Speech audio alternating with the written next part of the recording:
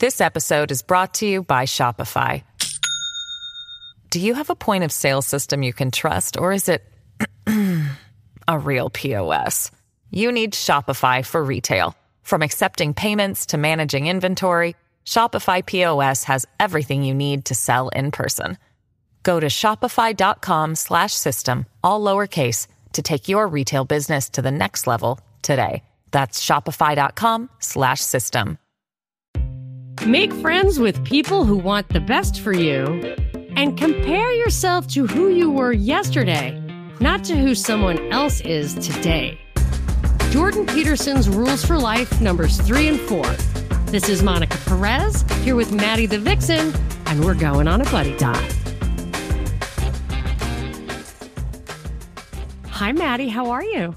I'm great, and I'm so excited to do this new thing of yours called the Buddy Dive. Yeah, so you're one of our first buddies. Actually, you're the first buddy I have hosted. Ooh. And yeah, I'm pretty excited that handle is reserved for fellow podcasters. And then I also have a Dive Master series. If you are the guru, if I had Jordan Peterson himself, that would be the Dive Master series. But the buddy dives are so fun that they're my faves. And let's get to it. So let's start with chapter number 3. The title of the chapter is Make Friends with People Who Want the Best for You. So my feeling, let me just set the stage. What I felt like the overall theme of this was that basically people in your life can bring you down in 2 different ways. By either pulling you down and encouraging you one way or another to be a less good self, or they can bring you down by kind of sapping your energy and your productivity with a false kind of needy helper relationship. I guess I would call that codependency, which I have heard that I have engaged in. And once I was aware of that I'm like not doing anybody favors by overly soliciting, I'm trying to correct that, but it can sneak up on you. So he really gets into it, and it's such an interesting, good chapter, and it wasn't what I thought it was going to be up front. So I'm very interested in what you have to say about it. So I guess like my overarching sort of immediate impression of the chapter was that we are, as individuals, we're definitely shaped by our environments. And, you know, that can toughen us up or in some ways really soften us, harden us or weaken us. And that based on his kind of recollection of his childhood and, you know, living in Nowhereville, Canada, I'm sure a lot of people can relate in various ways. But, you know, when times and or their surroundings are tough, good friends and good people around you are imperative, or, you know, good luck really being on your own. I was struck by that too, how completely isolated and obscure his surroundings were. And of course, what heights he reached, which I would think is probably more of the subject of the 4th chapter that we are going to get to that today too. But he also goes into, in that kind of a place, like I grew up in a really blue collar county. And I have to say, as like I go through this, it's such a personal book. It's such a, kind of psychological self-help kind of thing that you really can't help. It's meant for you to apply it to your own life. So it feels a little narcissistic for me to be like, well, I related to it in this way, but it's the only way you can relate to it. And it does lend itself to self-improvement, even if you're just trying to read it from an academic point of view. So I can relate that, like, if you have if you are in a place that maybe has poverty or obscurity or a lot of blue collar, like I did, you do have people in your life who maybe are slaves to drugs or that kind of thing. So he talks about these people that he knew, and like the ne'er-do-wells would hang around with their own ne'er-do-wells. And he couldn't understand. He's trying to get to the bottom of how people are like this. And it really comes down to the question of nature versus nurture in my opinion. Like one of the sentences is the degree to which differences among people are immutably part and parcel of the person is greater than an optimist might presume or desire. So he's kind of saying in a person's nature are the seeds of this kind of self-destruction, and that a lot of it comes from low self-esteem, or maybe they refuse to accept responsibility for their lives. And I've always been really fascinated with this idea of nature versus nurture. And I've always kind of thought, especially when I've had kids, like it's very clear that nature is a really, really big part of it. Like people have personality types. You can match them with people in your family. That's why I thought it must be so freaky to be adopted or have an adopted child, because you have to like rediscover every facet of a personality, whereas so much of it is nature. However, he says that it doesn't matter. You have to still do your best. And I've concluded that also. Like, I think the nature part might actually be more than 50% of it. However, the part where you're in control of your behavior, it can tame that nature.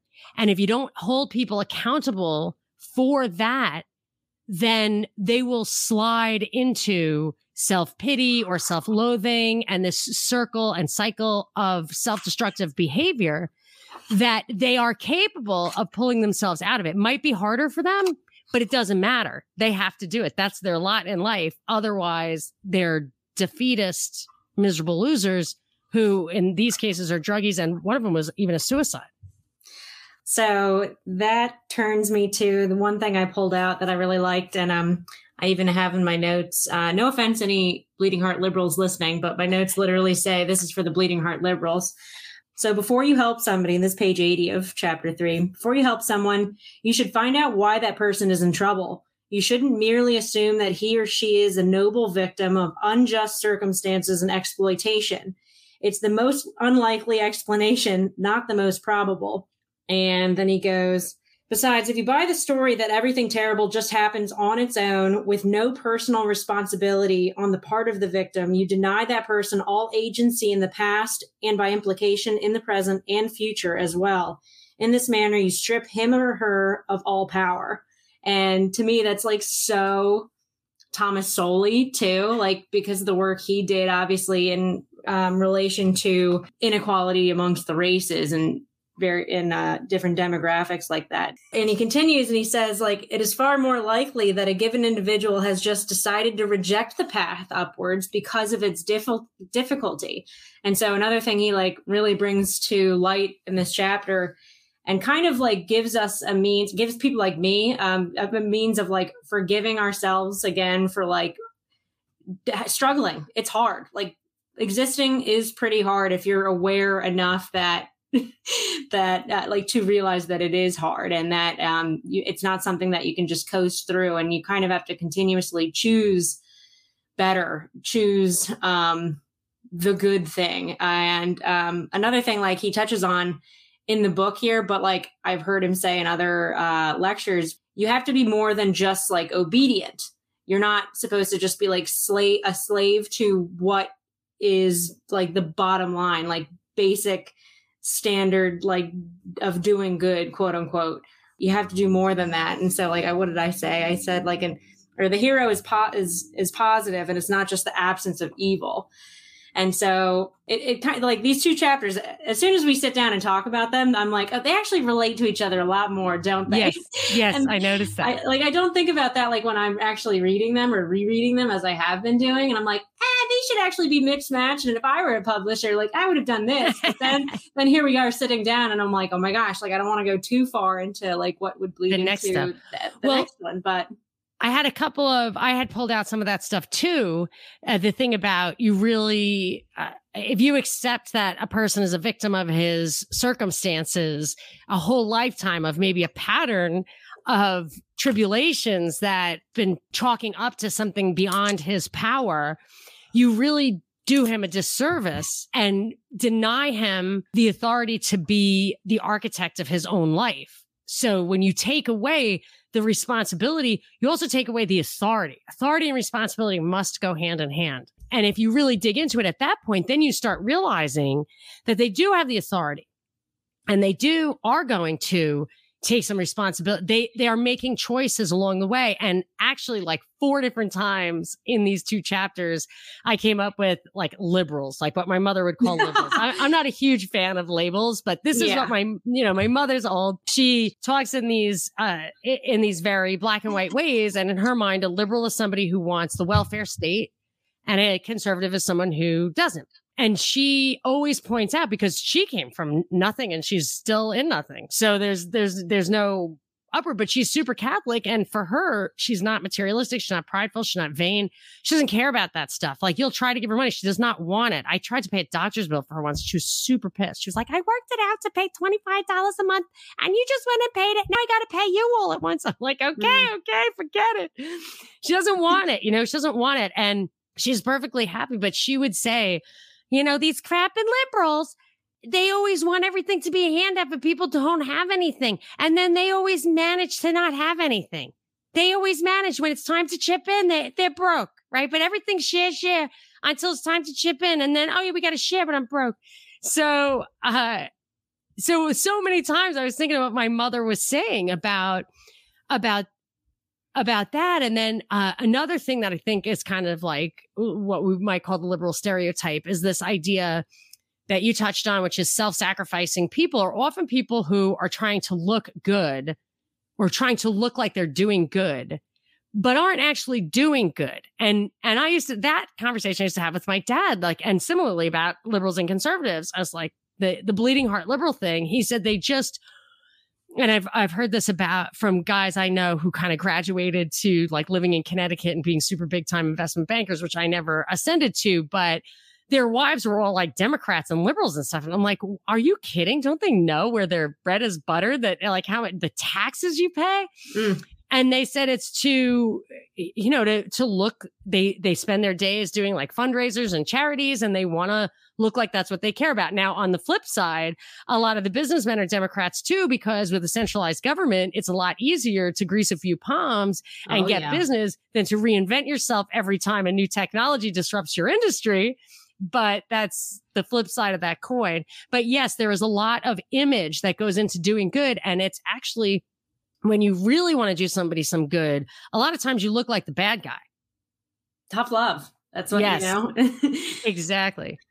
For sure. And so we're not doing a bonus segment today, but that kind of exactly is where I had one point of how I thought this this new review of mine, since if anybody didn't catch our last, it wasn't called a buddy dive, but if Monica's my last visit I'll put it in the show notes. Okay, good. So last time we ended up with a bonus content section at the end where I had, in my millionth now review of this book, what was sort of jumping out of me that was different, and having gone through and still kind of being in these awful COVID times, and what I saw that kind of connected. And so this, what I just read, it is far more likely that a given individual has just decided to reject the path upward because of its difficulty. And a few lines down, I underlined especially, it's easier not to shoulder a burden. And I kept thinking, obviously, people took the easy way out, or what they were told maybe was the miracle pill, or what, nobody, public health officials, it's garbage that we can call them that, or that they want to call themselves that. But at the beginning of all this, we weren't told to do anything healthy for ourselves other than all these anti-health policies of staying home and isolating. And all you really could do at that point was the online virtue signaling, was the, Zooming and the face chats and time and whatever. Everything was behind this filter of a screen. And so recently, the past month of May, I took a break from my own podcast. I took a break from listening to anybody else's podcasts. I needed my own mental health break, including I took down my Instagram off my phone. Wow. This thing I've deemed I needed it. I don't do Insta, but Twitter for me would be. Well, I love Instagram, and I didn't give up Twitter, but I had to give up something. But so for me, the Instagram is comparison stress, and that's related to the next. That's the next chapter. It's the next chapter, but. So that's all people had. They couldn't, go on vacations. They couldn't really they couldn't publicly share that they were having all this fun time out with their friends and their family. Meanwhile, my family and I, we were all the people hanging out with each other because nobody else would. But so that's all people had. And so I thought that was something that really stuck out to me just through that lens. it totally relates to what happened during this time, in that people were doing what the virtue signaling, doing what looked like being the good thing. But the really good thing would have been to have the courage to stand up. Mm-hmm. And, you know, the people who were standing their ground about not wearing masks or getting thrown out of grocery stores or whatever, I personally feel like I didn't feel like those were bad, especially around here where you were not. I mean, I realized in the first week that you were never, ever winning anybody over. Yeah. So I bought myself like a huge stack of fake masks and I just like did it that way. But I'm just not confrontational. I do other things that I think add value, but I'm not confrontational. But the fact is that the whole mask thing, the vaccine thing was based pretty exclusively on this idea that people are much more concerned with looking good than doing good. Also, when you're doing something that looks bad, even if you firmly believe it looks good, there's some signal in that, like maybe I'm wrong. And you've got to kind of think hard about that. There's also pushback. There's also, you put yourself at much greater risk. And he says that. He says, real help would require far more effort from both of you than this fake, never-ending relationship. Which reminds me, did you ever see the Charlie Murphy skits on the Dave Chappelle show? Where he like jumps on his couch and he's like, Charlie Murphy. And yes. That was Rick James. Yes. Right. Rick James. Yes. So Rick James takes his filthy, muddy boots and rubs them into Eddie Murphy's white suede brand new couches. Yes. And Charlie, who is Eddie's brother and head of security, beat the living shit out of him to the point where he had to be carried to the car. And in all these stories of Rick James, he was a major a-hole. So they're looking out the window down at him literally being carried into the limo. And Eddie, who's super sympathetic, like he was a nice guy, he says to Charlie, like, man, that guy needs some help. And Charlie looks at him and he says, we just gave him some help. And that's what I'm like, when you're giving somebody help Charlie Murphy style. Yikes. Not everybody's going to like clap. Yeah, exactly. Like at that point, it's like that person is so far gone that the help that they need is unfortunately something that drastic. Well, and that's what makes me think about the kind of someone who sucks you down kind of thing, is that, and this was kind of along the lines of what my mother says, is like they will always find people who have what they want, have the money or whatever. And in my case, sometimes it was, I was the one who would be loud and obnoxious at a party and I would like make a fool out of myself, but everybody would have a good time. And I wouldn't necessarily like make any friends or get the cutest guy, but the girl, you know, a girl might like hanging around with me because I attracted attention. So that happens to me a lot. And I would never pick my own friends. I'd always have my, you know, friends would pick me. I was like socially kind of not very savvy.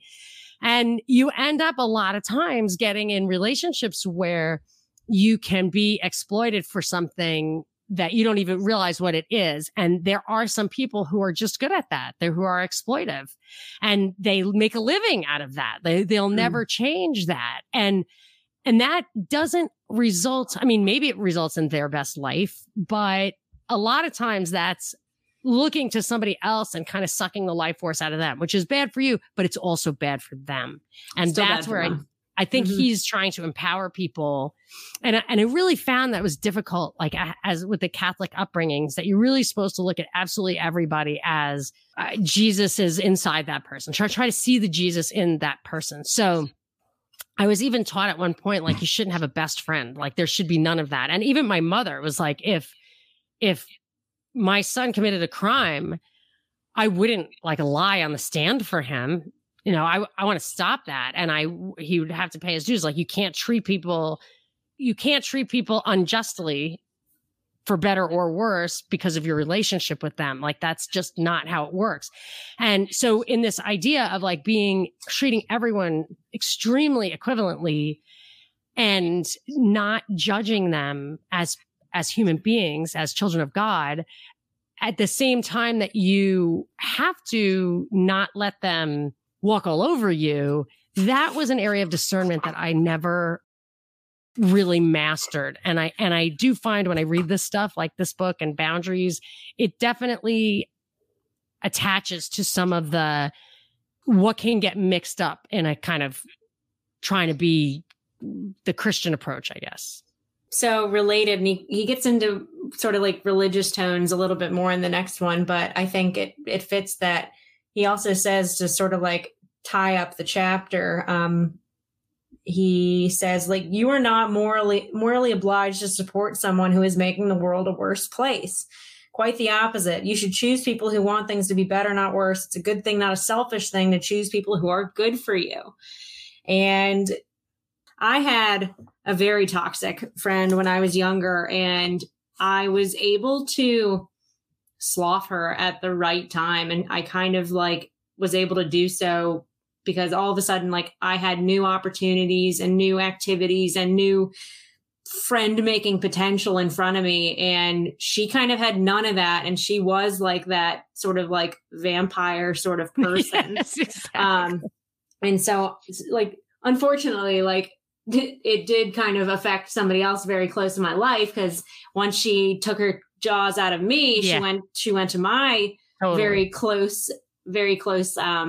family member, actually. And like, so that was her next victim. And I mean, we both, myself and my cousin, I'll say, we both survived and eventually escaped the toxic friend. But the toxic friend, like, I still have nightmares, or like odd dreams to this day where like she kind of haunts me in a weird way. So I don't know if anybody, like, that is really personal, but I don't know if anybody else like has a history with people like that, and if they're still bothered with them, and if anybody has any suggestions on like how to make peace with this ghost in my mind, well, I'm definitely open to it.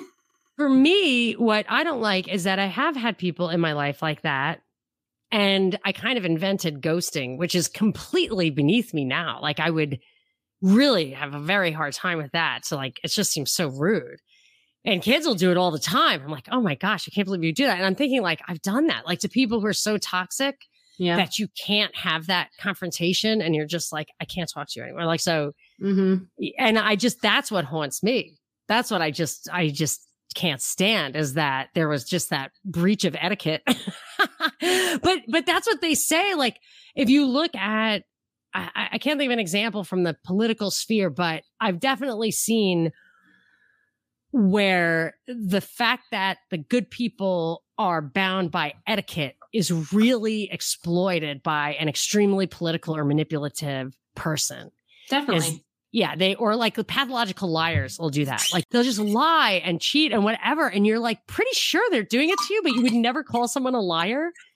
So it just has to go on and on forever. And it's like, it's sort of like, and again, I don't want to overgeneralize or even pick sides. You totally do liberals. I have that another bullet point right here. But exactly what you just said, though, is like, you know, if it weren't for double standards, liberals wouldn't have any.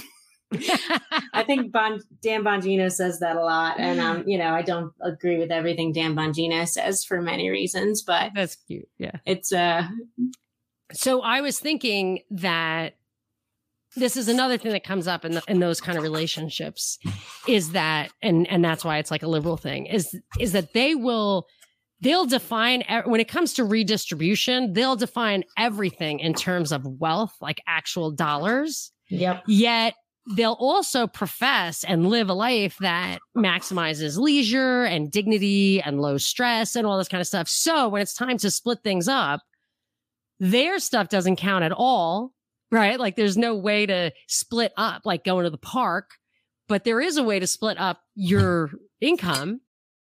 So I just feel like a lot of the times when you're talking about people who on the surface of it all have less or are needy or whatever, it's really so often just a function of choices. People who prioritize or get more utility out of leisure, they don't have as big a bank account. But I mean, it's very clear that the people who save and think of money like that understand what I'm saying.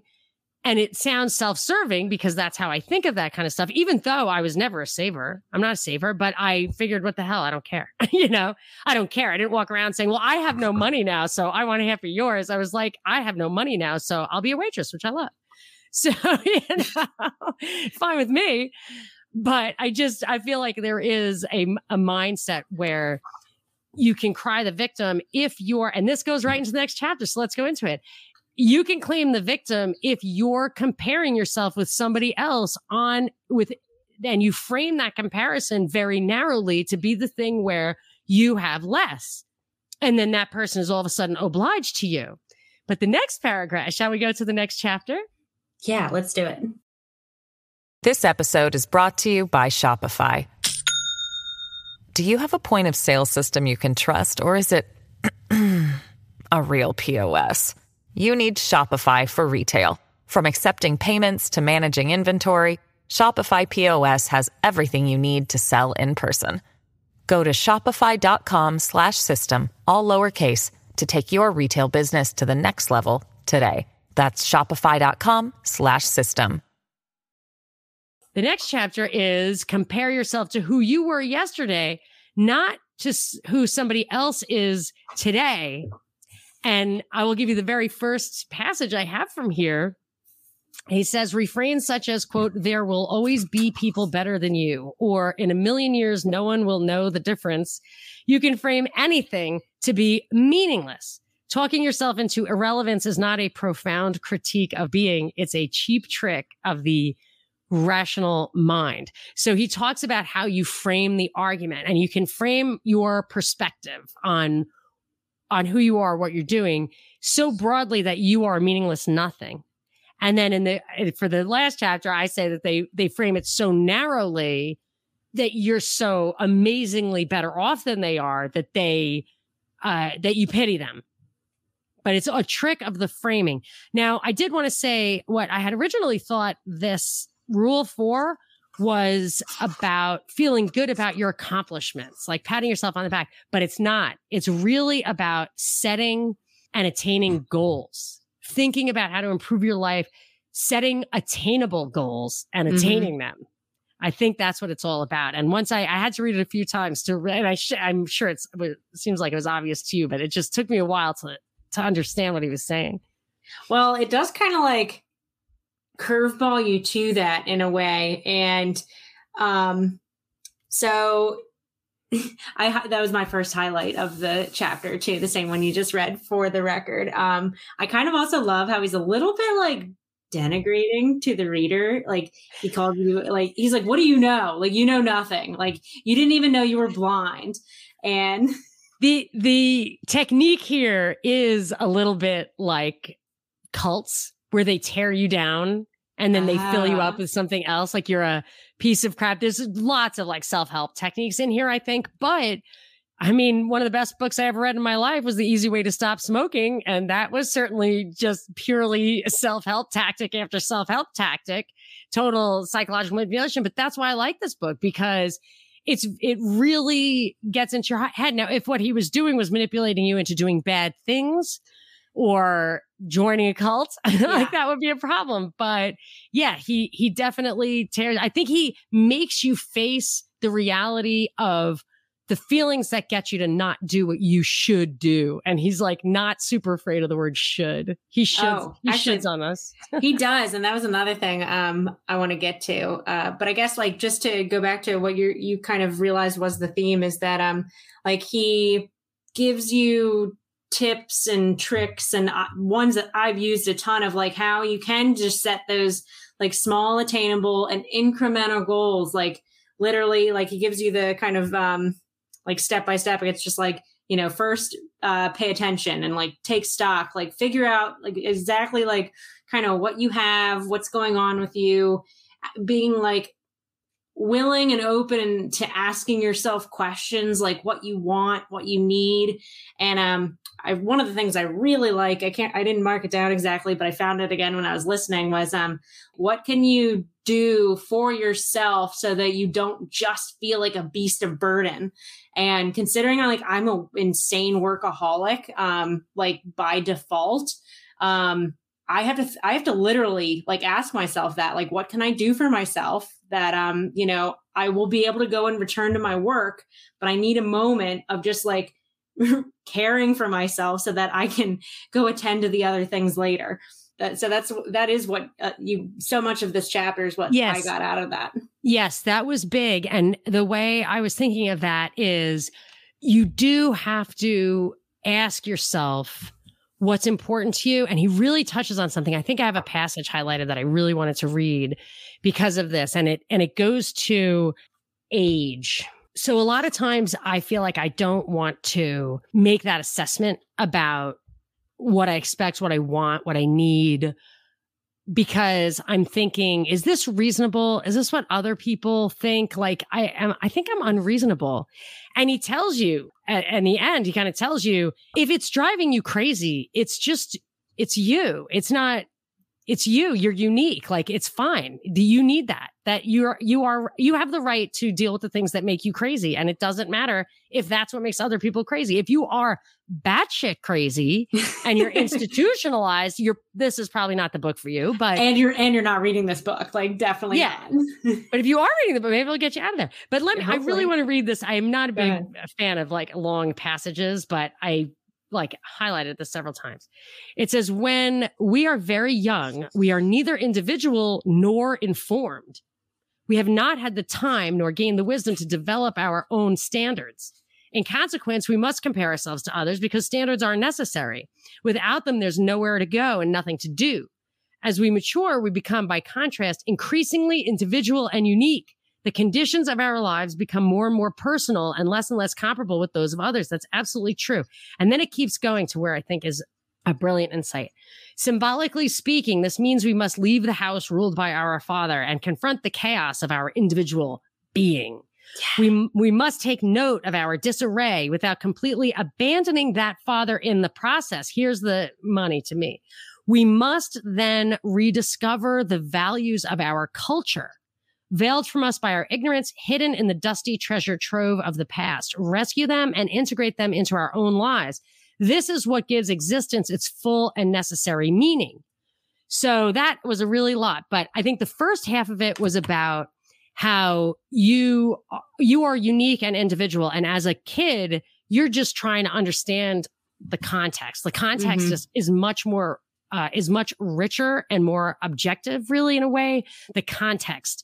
And then as you integrate, as you choose your environment, as you become a part of your environment and your own personality kind of merges with that and you grow, you set goals, you get experiences, and you do become a unique person who has a perspective, and that is presumably valid. I feel like if you can produce enough to feed yourself, I would say that you understand truth and that you're a valid person.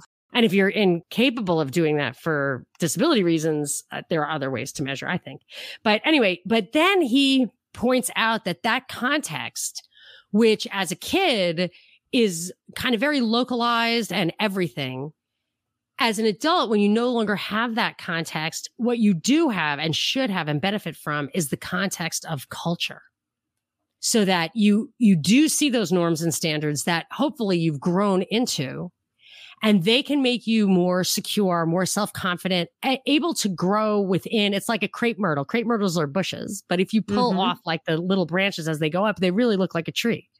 And if that's how you want to do it, like it can get taller if what you want is to get closer to the sun, then you can do those things. And it's just very helpful to have it's like also, I think C.S. Lewis says, like, there's change that's good, like the change of the seasons, and there's change that's bad, like constant chaos. And I feel like the cultural destruction that we see around us that's being intentionally implemented is to rob us of that context so we cannot grow, and certainly so that we cannot teach our children. And furthermore, they intentionally rob our children of respect for context and culture so that they too are a totally undisciplined mind, incapable of upward growth. Boom. That's 100% it. Yes. Yeah. It was so important to me. I was like, wow, yes, right. Absolutely. Got it. Yes. And that's important. And I think that maybe is the essence of his perspective. So a huge part of that, and like exactly what they're maybe trying, the big they is what they're trying to dismantle, is that like, as you become an adult, like an independent, hopefully self-responsible, functioning adult in society, in this, ongoing culture, you are making these, as he points out, like value judgments. And that's just what you do. And so like, as a kid, you're not making those calls, not many of them. And many of them might be totally subconscious and you don't even realize you're doing it. And you're maybe just mimicking something you've seen either like by your peers or your family members or your parents or whatever. But then as you become an adult, you kind of have to consciously make these decisions for yourself.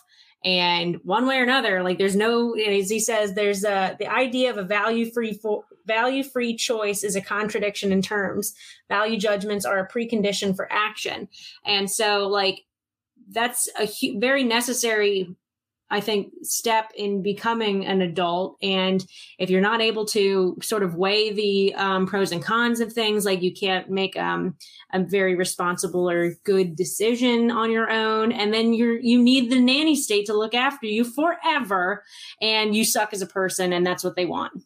He goes on. I actually also highlighted that, and I pulled something else too. After that, he says, furthermore, every activity once chosen comes with its own internal standards of accomplishment. If something can be done at all, it can be done better or worse.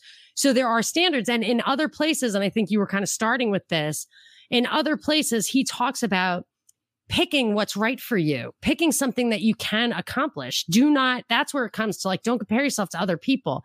Mm-hmm. Understand yourself, get to know yourself, get to know what makes you miserable, what you're good at, what you enjoy, what is necessary, what's worthwhile.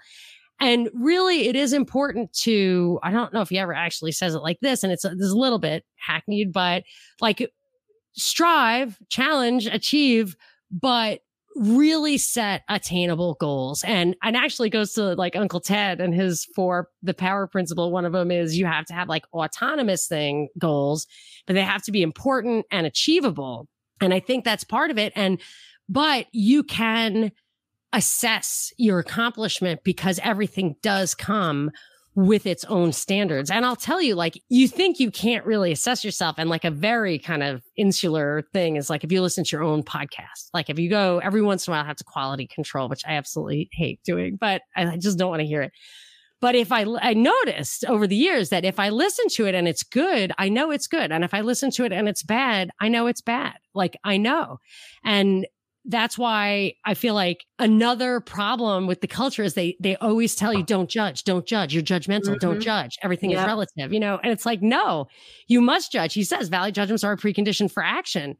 You must judge. You must judge before and you must judge after. And that's how you learn. It's very annoying. You do not want to go back and listen to your own stuff. But I wasn't doing it for the longest time. And then my friend Noble from CFR Network, he was just like, just do it once a month. You have to do it once a month. And I think that's fair. Okay. Yeah. So I do, but you have to, it's a little painful to like judge yourself to do that value, but you can do it. And that's another thing. You have to have the courage. Like, this is why I think people drink. I think people drink a lot, sometimes. Let's just say I've had this problem myself and I quit drinking for like a year and a half once. I was going for a year or 2 years. I either overachieved or underachieved. I can't remember. But anyway, I didn't drink for a really long time. And I realized that prior to that, I didn't like to think of all that, like I ghosted somebody, right? Like that haunts like when I try to go to sleep, I can't go to sleep because I'm so worried about something I did that was bad, like 20 years ago, whatever. And I find that if you, in my youth, I could just drink all night, drink till I just went to sleep without thinking. And I feel like it really doesn't take very long. You could do that for a lifetime. But if you stop doing that for like 3 months, you can exercise all of those demons. So you can look at yourself, you can judge yourself, you can really examine it, have the courage to do that. It's totally doable. And it reminds me of something else he said in this chapter, which was basically, I've got this pile of paper. It's driving me crazy. And this is one of my tricks of life. I do this to my kids all the time. I'm like, set your timer for 20 minutes And if you're not finished cleaning the kitchen in 20 minutes, just put it down. I'm totally fine. That's great. 20 minutes will get me so much further than I would have gotten. Please. And I happen to know it takes 20 minutes to clean the kitchen. So they always finish and they feel good about it. And it's helpful. I rarely ask them. It's an accomplishment. Yeah, I don't ask them enough, but I do always and I'll even do it for myself. If I have a miserable task, I'll set the thing for 5 minutes. And I'll do it. And you can do that even with self-examination or evaluating your own work. Like just set your timer for 5 minutes and listen to your own whatever, or nobody's really going to have to listen to their own podcast, but reread that memo or go over that essay that you wrote for school, one more time. And it's amazing how much you can accomplish if you're not afraid of, making that value judgment without judging yourself for not being perfect. Then you can still love yourself and still make improvements, and they should be attainable. And within that, I like it. I think he's good here. I think so. And another thing that that I pulled that you just sparked for me to go find was page 90. He says, "You have a nature. You can play the tyrant to it, but you will certainly rebel. How hard can you force yourself to work and sustain your desire work? How much can you sacrifice to your partner before generosity turns to resentment? What is it that you actually love? What is it that you genuinely want? Before you can articulate your own standards of value, you must see yourself as a stranger, and then you must get to know yourself." So, like you kind of just said, during your period of sobriety, I had my own, and it was its own form of hell, facing all the demons. But it's I had that's over. That. Oh, well, I made it through, I made it through stronger. Yeah, no, me too. And I never really drank to excess again after that. Same. It changed, I think, everything about me in exactly the way it needed to. And I read this book before I, had my sober period, but this is one thing I really turned to a lot in getting through that time, as I had to face all my failures and all my insufficiencies as a person, everything that I didn't do right, I had to sort of attend to at that time, and there was no running away from it. No, I actually wrote a note to myself. What do you do to avoid conflict? I feel like that was something he was asking. And I think he said, do you lie? And I wrote, do you drink? Do you slip out the back door without saying goodbye or ghost somebody?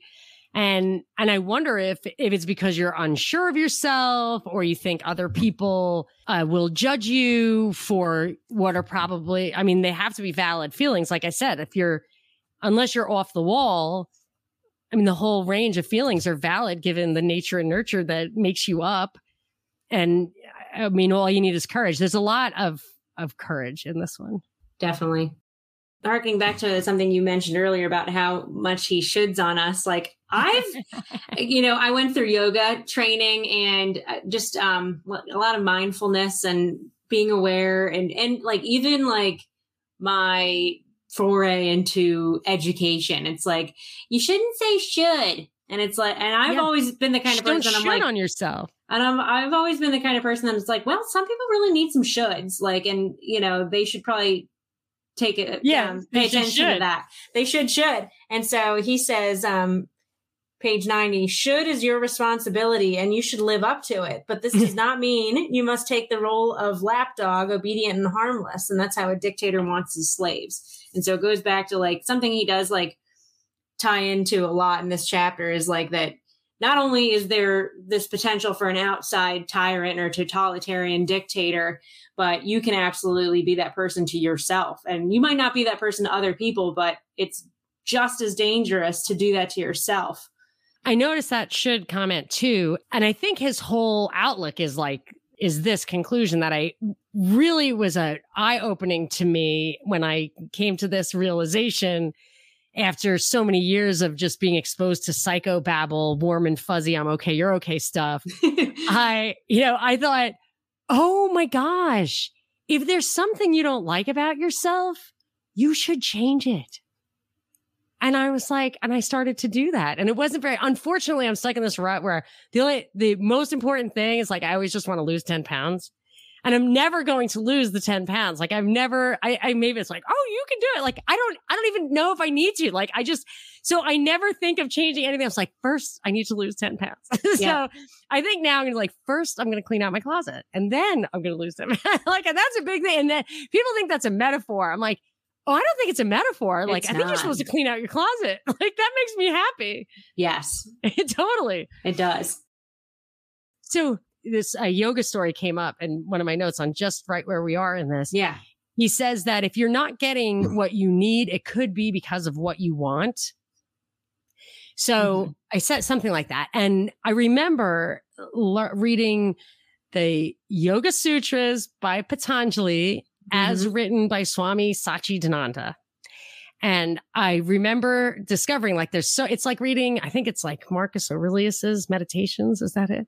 Where this stuff predates Christ, but it's like very Christ-like in its wisdom. And I remember thinking that one of the things he said was basically that you will have everything you want if you want nothing, basically.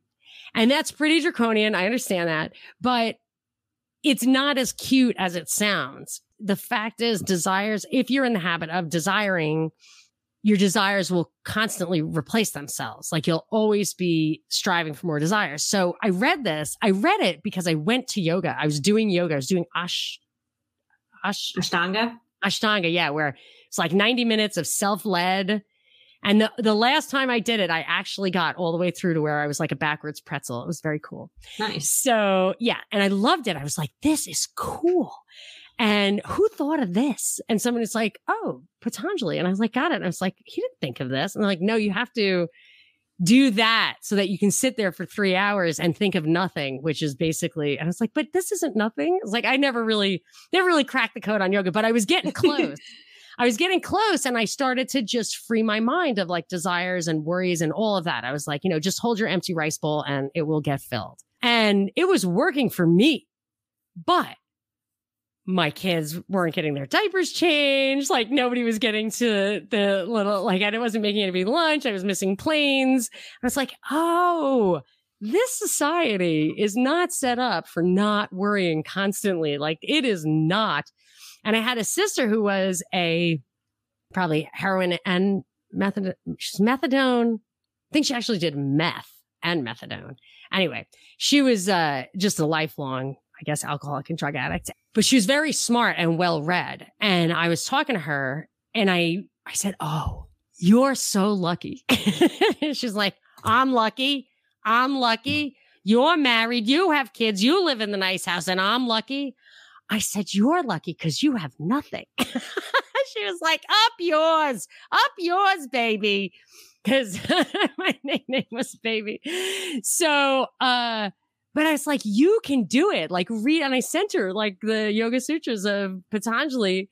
And I said, you can do it. Like you can just get off on washing the dishes. Like you could do it. And you could have no worries at all. She lived at my mother's house. Like she wasn't paying the rent anyway. I was like, you could do it. Oh, give me a break. So it didn't work out for her, but I remember thinking that there's, nothing can be a real cool hand. But it's really, obviously that's excessive and you really can't. I have a lot of responsibilities that I committed to in the context of this culture and I have to live up to it. However, you can certainly reorient to where you are not, if you don't compare yourself to other people, then that never ending desire ladder, it's a lot easier to get that under control. If you actually look inward to see what it is that would truly make you happy and not care at all what other people think, which also goes to the third rule where like you're doing good because you want people to think that you do good. But that again is not the path to contentment. And one thing that I gleaned from that little conversation or that passage was that desire is not the opposite of satiation. It's the opposite of contentment. So you don't cure desire by satisfying it. You cure desire by channeling contentment, I think. So, as he puts it, we are always and simultaneously at point A, which is less desirable than it could be, moving towards point B, which we deem better in accordance with our explicit and implicit values. We always encounter the world in a state of insufficiency and seek its correction. You know what I wrote next to that? I annotated that. What do you got? Is this Klaus Schwab's way of life? Ooh. Right? Because he just looks at the world and he's like, I'm going to fix it. I'm going to fix it. Or whoever tells him, whoever's got their hand up his back is saying, demon. Yeah, they're going to fix it. That they just see that it's always wrong and they always want to fix it. I like, I do think that it's really necessary to have that balance. Like I find, because I was a math person, I really wasn't like a creative, but I find that when you do create, like what little things I do, cook, and I'm not even great at that, but I'm getting better at it. Like that. I do make good cocktails, but I don't have a centrifuge. Like I look at the guy, you're right. Like I look at the guys who do like the hard shake in Tokyo. And I'm like, I don't think I could do that.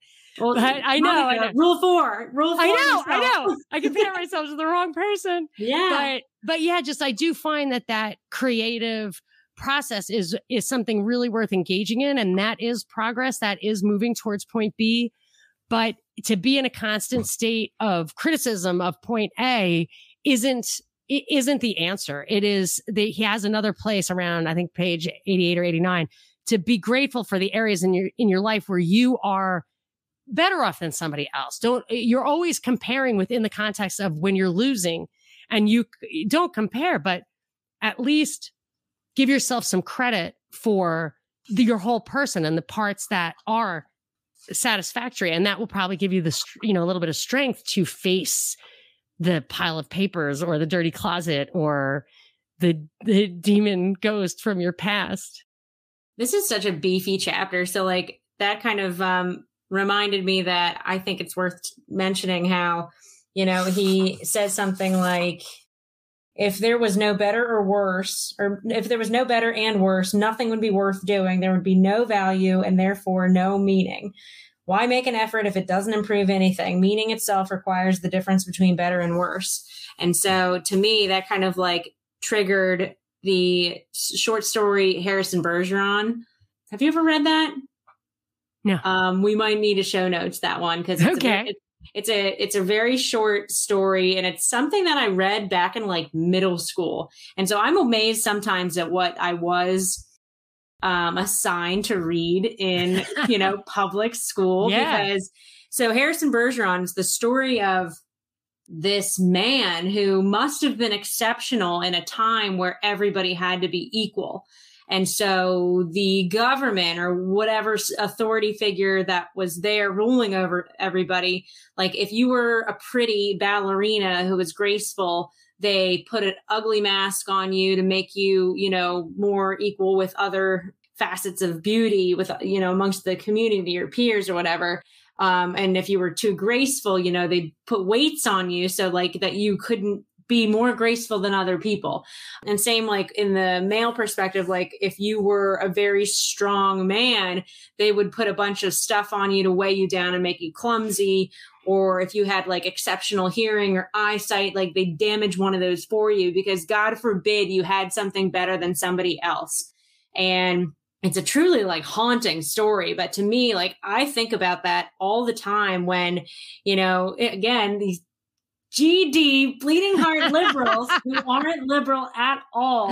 In any sense of the word. In any sense of the word, they want everybody to be equal in like nobody's ever going to be equal in ability or outcome, but they seem to want to shove that idea on people and make people want to strive for that, like strive for the equality instead of because they will they'll never be able to accomplish it.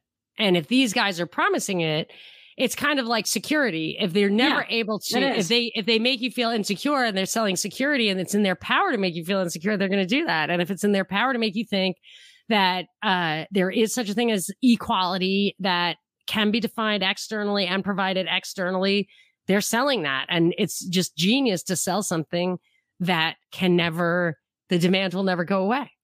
Yeah. I mean, same with, the idea that they keep perpetuating racism, that it exists because that's what they need to keep winning. Put it to bed with Obama, and instead they used him to make it so much worse. That was outrageous. We were so happy. We got much worse off after that. And they did it on purpose. I remember. Absolutely. Yeah. Eric Holden stuff, the way they talked about it, they actually said, now we're going to and I remember going just about my day after he was elected in Atlanta, and it was like, I mean, I didn't vote for him, but people just felt like our divisive past was over, and that we had agreed to like not be racist anymore, or whatever was the narrative. And those guys had it in the power, and they really, I was like, how are they going to, why would they let Obama become president when surely that will neutralize their most potent wedge issue? And lo, they used him to make it worse, paradoxically. But of course, the paradox, if you worry about paradox, it's like worrying about hypocrisy. It's just, there's never any fodder for that. And something that you point out very well and often is, and I'll try to pitch it to you so I don't butcher it, but it takes the Republican to actually get the gun control passed, right? And then, but it takes the Democrats and the liberals to make their start a war, sacred, start a war, Ukraine, and make their sacred cow of racism and race equality worse. Yes, it takes the Democrats to call Clarence Thomas a pervert, like a sexual harasser. Like, what the hell? I mean, that was just so, it's just, are they not held accountable for that? So I have two things left. So on page 107 of my copy of this book, he says it's really hard for me to get my mind around. I'm going to try to just say it the way he says it. He says to aim for the improvement of being. And I think he puts being in capital B, maybe even I, the improvement too. Mm-hmm. And some of these stories I've told before, but I get new listeners all the time, and it's relevant in this context. He says something that really spoke to an experience I had. He says, in order to do this, and he's really he doesn't claim to be religious, but his expertise was religion. Yeah. And it really goes to the wisdom of religion and the cultural value of religion, a lot of what he says. And that's what he's saying. He's not even saying worship God. He's saying acknowledge the higher good, mm-hmm. and try to put yourself in that context. And he said, you might start by not thinking.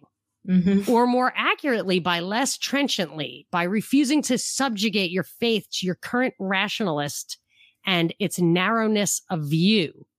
So I had that exact experience. So because of a tragedy in my family, I decided to return to the church for just, even though I still have a hard time envisioning me without my body having a conversation with God after I'm dead. It's very hard for me to be like, hi, God, I'm Monica. You might recognize me from, I don't know. Do I have brown hair anymore? I don't know. It's very hard for me to get my mind around that. So as an intellectual, I could never really embrace any kind of religion or spirituality or anything, not because I didn't think it was real. I can't get my mind around it. I just can't. So I decided that, for reasons I won't get into right now, but I have before and I will again, I decided to go back to the church, and I really struggled with it. And I wrote a note to myself, which I probably still have in my wallet somewhere. I wrote a note to myself, just suspend your intellectualizing everything. You just stop thinking about it for a while. Just stop thinking about it for a while. Try it on for 5 years. So try it on for 5 years. And if your life is better at the end, then stick with it. If it's the same or worse, then you don't have to, but just give it 5 years. And it really was about not thinking. And it's so hard for me to get my mind around that. And it sounds like, to be religious, be Catholic, whatever, you have to not think, but actually Catholicism isn't like that, because it's quite intellectual and you can find the answers, whether you agree with them or not, but you can find basically any question addressed. But for me, those super metaphysical questions are just unanswerable. And the yoga guy said that too. The question of God is irrelevant and unanswerable because the answer is the same. It's to eliminate that constant desire, which is really that higher being thing. That really is what the two sides of this chapter, I think, are about is the, don't compare yourself to other people. Don't want that. Also do achieve something, actualize and, from those to whom much have been given, much will be expected. But so the two parts of this chapter is, yes, don't compare yourself to other people. You can get yourself out of that desire loop if you take it out of the context of comparisons. But you can also, if you aim for something higher, eliminate even the desire to engage in those kind of odious comparisons while still accomplishing something and achieving something greater for yourself that's truer to yourself. Yep. I mean, you'll be on a new trajectory, and some things that you might care about in the present are going to be things that you don't care about later. And especially once you set yourself on a new or different path, and hopefully it's an improved path or it's aiming towards that better. And I think something very scientific that he points out in this chapter too is the fact that you can't see something that you're not specifically focusing on because your vision is expensive, as he puts it, which is very understandable from my biological and evolutionary development of humans understanding. And another sort of one of those things where he gives you this information in a way that makes you able to feel a little bit better about yourself and, some of your shortcomings. And it's no, this isn't just you. You're not the only blind one. Literally everyone is blind to some things and or most things, unless it's literally in their focus and it's what they're choosing to focus on. And so that goes back to what he says, that you kind of have to ask yourself these questions. You have to sort of get this information from within you brought to the surface so that you can therefore use that and sort of all right, well, this is what I actually want. This is a new goal, a new vision for myself. And then once you have that new vision, that alone is going to start to take you in a different direction. And there's nothing wrong with that. I've often wondered when the next moment will come when I realized that there was so much more. Something that really changes my perspective on the world. I mean, when the scales fall from your eyes about some false flag event or something, and you're like, oh my gosh, Dick Cheney did tell he did shoot that plane down. I don't know if he did that. I forget the details of that, but when you're obviously Dick Cheney is not in on this, and then you're just oh my gosh, obviously Dick Cheney was in on that. What the hell? And you're just your whole entire worldview changes. Or when, for me, I realized that evolution's mathematically impossible. I just concluded that. I've seen it written out too. Maybe people tell me it's not, but it's never been proven to me that it's mathematically possible the way Darwin explains it, Darwinism. Mm-hmm. And when you realize that, you're oh, well, I need another explanation. Then the whole world opens up to you because you're wow, I really have no idea. And then you start thinking, well, what else are they lying about? Oh, yeah. What else did I assume was true that isn't true? And I'm just waiting for the next kind of revelation. And it might be an apparition. Maybe I'll see a ghost. I'm all right, I guess you do still have brown hair. I don't know. Well, let's see what happens next. But yeah, so I do like the way that he's hyper rational and also goes to that kind of higher stuff. Now, I definitely sense a little cultiness in the techniques, but there's nothing wrong with that. Like I said, I did quit smoking when I read that book, The Easy Way to Stop Smoking. So there's nothing wrong with using psychology for people to actually take responsibility for themselves, which is not what it's been used for the most part until now. Definitely. And I mean, he's not, while, he was doing tours and talking about this book, and he has a sequel that I haven't read yet, whenever I heard or saw like a headline or some stupid blurb about him growing and starting this cult, I'm like, you haven't read it. You've never listened to him. It's really, I think, like he's definitely got a lot of his own blind spots, I think, as we all do. But he is giving tools for people like us and for people who aren't like us, but maybe we want to become more like us, and thinking that you should take a little bit more responsibility for your own life. And, you know, it's going to be hard work and you might be really frustrated with that process all the time, if not most of the time. But that's what we're here to do. And that's like, you're going to find meaning in that too. And there will be some satisfaction from that with every single, even little tiny accomplishment that you can make. And he wouldn't actually probably really be able to understand this if he didn't have his own challenges and blind spots and stuff. He really wouldn't understand it. And then you also have the idea that, and I say this about everyone from Thomas Jefferson to Martin Luther King Jr., is that if what they do or say or what their contribution has a lot of value, it doesn't serve any purpose to try to dilute that value by bring in things that you could criticize those people for. Now, I'm not saying you shouldn't criticize those people, but it's irrelevant to the value that they've actually added. And whatever he wrote after this, he could have turned around and come out as some just evil genius, subversive, whatever, but we have discernment. We can read these things and understand if it's a limited hangout or if it was, you know, masking some evil disposition. It doesn't matter because a lot of this stuff has real value. And I really, so far, I don't see the harm. I don't see the danger in it. And so I know people criticize, but I feel like for the most part, the problem is that he's so powerful and empowering. But I do think that they've got, I forget the guy's name, but I heard a clip of some, I don't know if he's Israeli or some guy who talks a lot like Jordan Peterson, but he's from the left. So I'll have to track that guy down. I know people are listening and they're going to write in the comments like, it's this guy, whatever. Yeah. So I think that he's so powerful that they had to occupy, or indivisible was the response to the Tea Party. I forget what it was, but like they will respond in kind to something that has a lot of power. If something emerges grassroots from a libertarian perspective or a conservative perspective or whatever, they will definitely hijack that and morph it into something from their own side.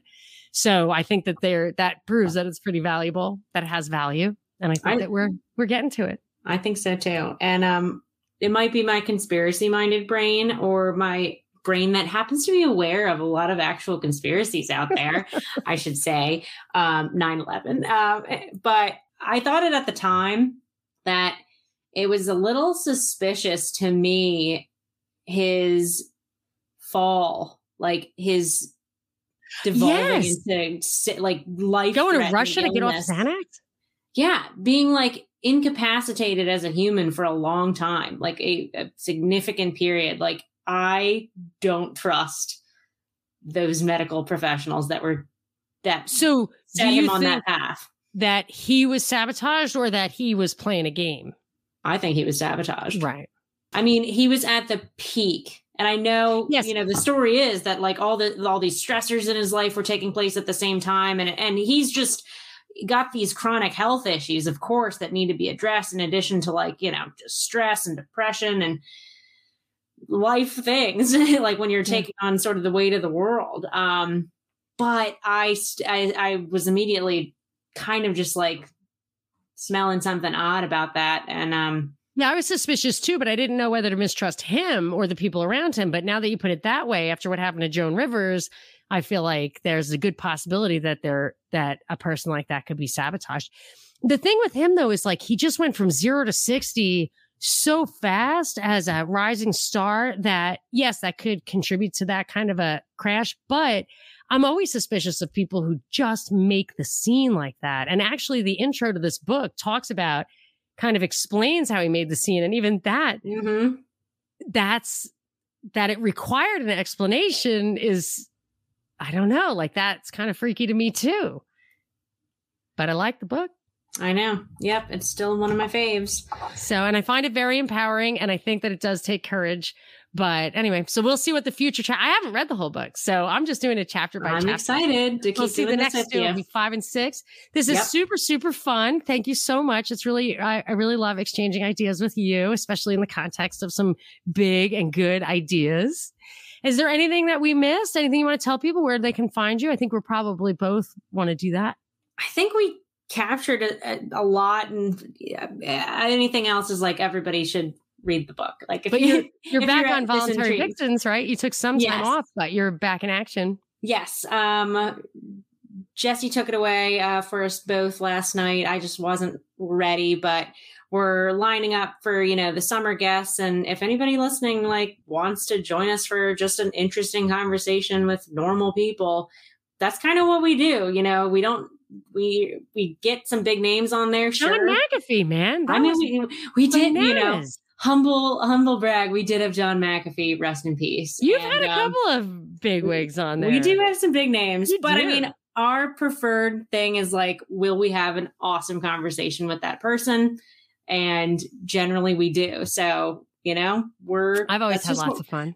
That's all we're looking for. Yes. Monica and Binkley were definitely some preferred guests. So we'll have to meet up again soon. Yeah, absolutely. So this is a buddy dive. I think this is actually my first official buddy dive, and what a great buddy to choose. Thank you, Maddie the Vixen. This is Monica Perez. Thanks for listening. Thank you.